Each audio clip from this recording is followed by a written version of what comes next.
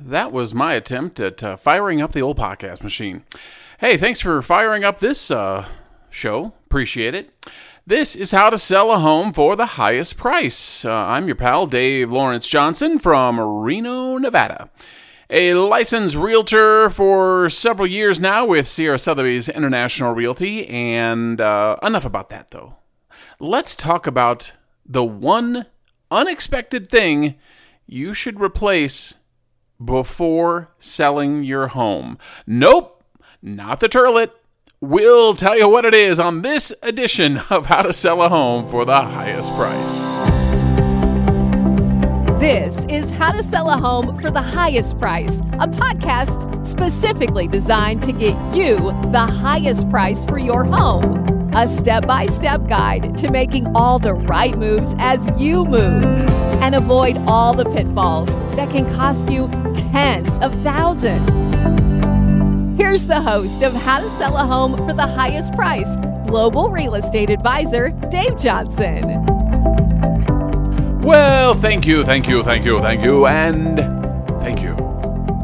Thank you not only to Jackie Lucky, our lovely voice there, my pal from Kansas City I've talked about before, but also thank you to you for dialing up this show and learning more about the home selling process.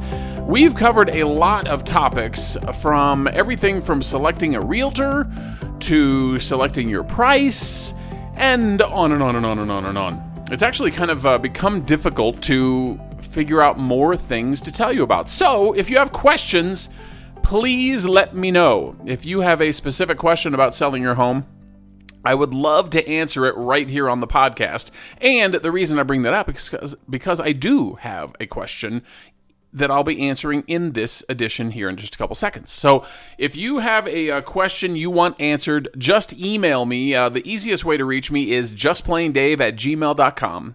JustPlainDave@gmail.com. So justplaindave@gmail.com.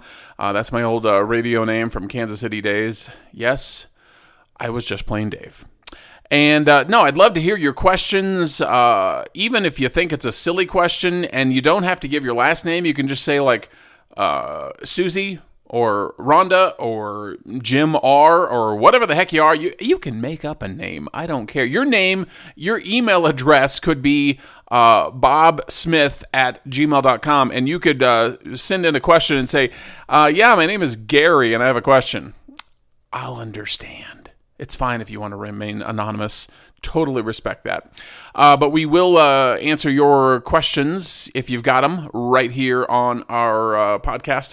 And, you know, I'll do my best in other countries, because we have people listening in Brazil, Germany, Canada, and many, many in the United States. That's the bulk of our folks, of course. But if you have a question globally, I'll be happy to attempt to answer that about selling your home. Could be difficult, but it'd be certainly interesting to hear what selling a home, what the differences are, because I have no idea what it's like to sell a home in Germany, for instance, or across the pond in England. Not real sure. Anyway, but if you do have a question, I would love to answer it, and I would love to kind of know what you're wondering about. Even if you want to send me a quick email, just say, hey, I'd love to hear more about the inspection process, or whatever it may be, let me know. Again, justplaindave@gmail.com is the address. But let's get to the listener email for this week, and it says, what do I do if the realtor I interviewed seemed solid and well qualified, but I really didn't like his personality? And that comes from Steve. I don't know the city of which Steve is referring to, and that's fine, no big deal. But Steve, here's the question. You basically interviewed a realtor, seemed solid, seemed well qualified. You probably asked a lot of the questions I talked about in episode number 2, I believe it was, of finding a real estate pro. Yes, it is number 2. I see the old rundown right there. But you didn't really like his personality. Okay, so what I would tell you is get another one. And that's fine. Don't feel guilty about it. Don't feel bad about it. Some people are not for all people. And honestly, that realtor may end up firing you along the way if they don't jive with you. It is very possible. Transactions are going super quick right now, so that's less of an issue right now. But in a changed market and, a year or two down the road, it could be a more balanced market. And you're going to have to be able to deal with this person all of the time. You're going to get updates. You're going to get requests. You're going to get questions. And if you don't really want to answer the phone or communicate with your realtor because you're not really a fan of their personality, then I would suggest finding one that you are. Because there are plenty of realtors that are solid and well qualified, as you mentioned. But you got to find one that you at least, have no problem with communicating with. Now, it's difficult to answer this because I don't exactly know what he means by, but I really don't like his personality. I don't know if that's just a simple he rubs me the wrong way, or he said something funky. The realtor did. I don't know. Sorry, Steve. You can let me know a little more clarification on that if you'd like, and we can discuss it more in a future podcast. But basically, the bottom line is you need to really get along well with your realtor because you're going to be in communication with them pretty much a lot. And same with your lender. If you're buying a home and need a lender, you're going to be dealing with them a ton. They're going to be calling you constantly and needing this W-2 and this 1099 and this utility bill and proof of address and blah. It's like, it reminds me of buying my first home, and I almost gave up on the process because I was so over it. I think I was working overnights or something at the time in radio and always tired. I think I had 2 jobs at the time actually, and just always tired, and my lender kept calling me over and over and needing this and needing that. Luckily, she was a friend, if I remember. No, my realtor was the friend. I don't remember who the lender was.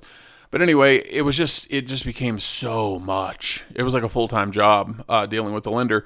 And that's honestly what it's going to feel like with your realtor. They're going to be calling you all the time with, you got an offer on this, we have to sign this, we have a disclosure here, we're going to have an open house Thursday, whatever. You're going to be dealing with them a lot. So find somebody you like. There are trillions of realtors around every corner, it seems. So there are plenty to choose from, especially that are solid and well qualified.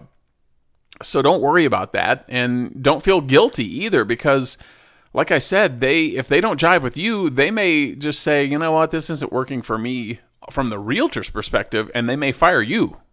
I don't know if people understand that can happen, but it does. And I won't even talk about problem clients I've had, but I've almost fired some clients that lived in rural Nevada, is all I will say, who were just so rude. And I understand they had a difficult transaction. A lot of stuff came up, but I'm on their side and they're acting like I'm the one causing their problem. So not fun. But anyway, the bottom line is you, the realtor, can fire you as a client. So if you don't feel the connection with them on the personality level, they may not either, and it may not go well. So find someone that you do jive with. Ask friends. And that's the easiest way to find a realtor that you do like, because if you ask 3 or 4 of your closest friends that live in your town, say, hey, do you happen to know any good realtors? They're going to know realtors, and the good news is they're probably going to be a similar personality to your friend because they're friends of yours. Does that make sense? I hope, Steve? So that's what I would do. Ask around, find a realtor that you do jive with on a personal level, and then make sure they're solid and well qualified. And if you need those guidelines, go to episode 2. It's called Simple Steps to Find a Pro Real Estate Agent. Oh, beautifully named, Dave. Good job. Okay, so this episode, though, thank you, Steve, for the question. And again, if you have a question, feel free to email me, justplaindave@gmail.com. It can be about curb appeal. It can be about selecting a realtor. It can be about, the appraisal process. Whatever question you may have, let me know. And if you do need help finding a real estate professional in your town, I'm connected to not only the Sotheby's International Realty affiliates in all across the world, but also something called there's several different networks I'm in. The Luxury Real Estate Network I'm in, the Buffini Network I'm in, and the Sotheby's Network are the main ones I'm in. I'm in the Cardis Referral Network. So if you live wherever you may live, let me know if you do need a realtor. I can definitely find a pro for you in your town, and you don't even really need to interview them if you don't want. You just need to make sure that they jive well with your personality, and then they're already going to be solid and well qualified if they're part of these systems. So, let me know if you do need a realtor. I can certainly help out. But again, thank you, Steve. And if you have a question for future podcasts, just email me, justplaindave@gmail.com. Very simple process. Okay, so let's talk about the one unexpected thing you should replace before selling your home. So I'm going to give you a second. I'm going to pause. I'm going to enjoy the silence. And I'm going to let you think of what comes to mind when you think of something that should be replaced before selling your home. The one thing that's probably a little bit unexpected, and I already gave you a hint, it's not the toilet. Nope, nothing to do with the bathroom, okay? So think to yourself.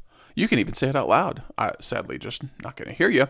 But what's the unexpected thing that you should definitely replace before selling your home? I wish I had the Jeopardy theme ready. Although if I played the Jeopardy theme, I would probably get sued for like a copyright infringement or something. Okay. Hopefully you've whispered an answer to yourself, and the car next to you is wondering why you're talking to yourself. Okay. The unexpected thing that you should replace before selling your home, drumroll please, is your doorknob on your front door. Now, I'm not saying every single doorknob across America should be replaced on people's front doors. But I am saying if there is anything hinky about getting into your home, whether it's the storm door, if you have one, or just the front door, if a key sticks, or if it you have to lift up, or you have to do whatever, fix it, replace it, fix it, do something. Because typically, 9 times out of 10, it's going to be the realtor opening all those doors. But often, especially, let's say I was showing my pal Leslie some houses today. We looked at 2 houses today, and I obviously unlocked and opened the door for her so she could go check them out. So she didn't open the door herself, but she had gone outside to check on something, I think it was the roof maybe, I don't remember. She went outside for a second, and then she opened the storm door. And if your storm door or your front door are, hinky, or they stick, or they're jankety, fix them. It is a huge first impression to stepping into a home. It sounds crazy, but it's 100% true, because I've had that happen myself as the realtor. I'm always having to, struggle to get indoors that are just either messed up or don't sit right, or there's 18 locks. That's never a good impression either. Talk about not a safe neighborhood. And it's happened so many times. I've had clients standing behind me waiting to get in, and it's like I'm unlocking this, I'm unlocking that, I'm having to do this, I'm unlocking that, and it's like, oh my Lord. So if you do have a deadbolt and like a, I don't know what they're called, just a lock with a little knob on it where you just turn it to lock it on the inside side of the lock, don't lock that. Never lock that. Just lock the deadbolt. You're plenty safe, okay? But the more things that we have to fumble with, like let's say there's, 2 or 3 keys on a keychain and we don't know which one's open, the longer it takes for the realtor to get in the house, the less safe it feels as a consumer, because they're like, what are they doing? Oh, there's 2 locks. I see.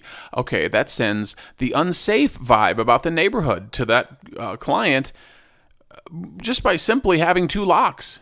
Now, some people have 2 locks, that's great, but just lock the one while you're showing. Again, especially across the country right now, showings are 2 weeks tops. If you're over 2 weeks across most of the country, then you're in a bad market. And okay, great, lock both locks. I don't care. But my point is, you're going to be on the market such a short time. Just lock the one lock during showing season for your home, and then go back to locking two if you need to.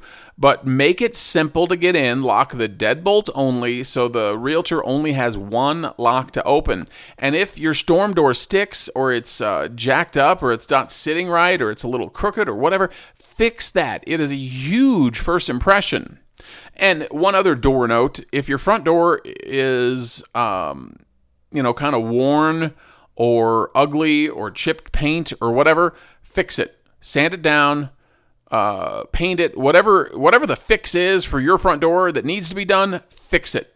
If it's the lock, if it sticks, if it's the paint color, whatever, fix it.